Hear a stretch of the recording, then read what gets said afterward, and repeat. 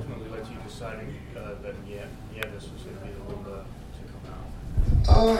I just felt for tonight's game that it was the decision to do. Davey did playing some good hockey, so was Boo. But one forward had to come out, and I felt that for tonight's game, Davey deserved to stay in. You've always leaned towards veterans, too. I mean, is that part of this decision? Not at all. Might be your perception that I've always lean towards veterans, but I lean towards the players that give us the best chance to win. And I've said many times, age has no talent, and if I feel that player, young or old, it will help our team to win, that's the approach that I'm going to take. I think at some point earlier in the year, you said you preferred Miller on the wing, JT on the wing, but he's played pretty well. He's played all 9 games at center, right? No, he has. He's done a real good job for us, and that's one of the things that we said early on that we liked about JT, that versatility. I mean, if a player can play more than one position in this league, it's such a bonus. And the center position is a tough position to play, and JT's got that ability to be able to play there, left or right, and he can play all those 3 positions well. So during Mika's absence there, he played some good hockey, not just offensively, but at both ends. He's been good on draws, and he's done a real good job for us. So has your perception changed a little bit now? No, would you like to keep him there? I've always thought that he could play center. But I think he'd be the first to tell you that he prefers the wing and he feels more comfortable there. So, but at the end of the day, I mean, he's like any player on our team. He's going to do what's best for the team, and he has no problems playing in the middle. You've met Michael Grabner as a rookie in Vancouver for about 20 games and then coached against him. What do you think it is about this system that allowed him to thrive over this season and plus games this season?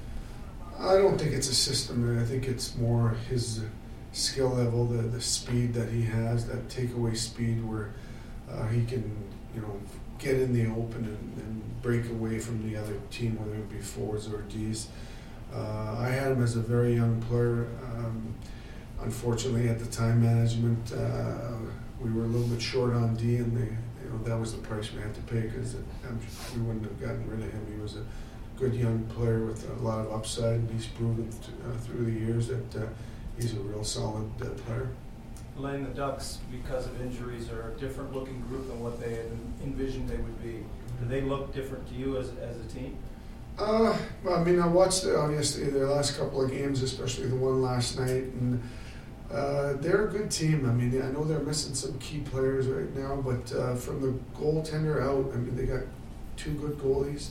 Their defense, can move the puck and jump up in the attack, and there's some skill and speed up front. So I know that they're missing key players, and anytime you are, it makes it more challenging. But in my mind, and I look at how well they check and how well they play, they're a tough team. It's going to be a good game tonight.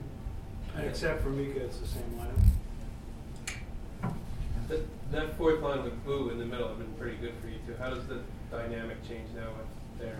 It doesn't. I mean, if you look at Davies' game, in between Kreids and Butchie, I mean, they've been spending some good offensive zone time.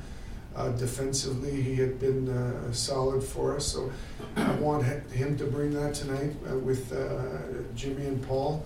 Those 2 guys have been effective, and I'm expecting them to give us a good game tonight. Any thoughts on Kevin Bieksa and his recent physical play and how he played for you in the days? He's a competitor, and he comes to play. Great young man, and I'm happy it's working out for him in Anaheim. Good. Okay. Thanks, guys. Thank you.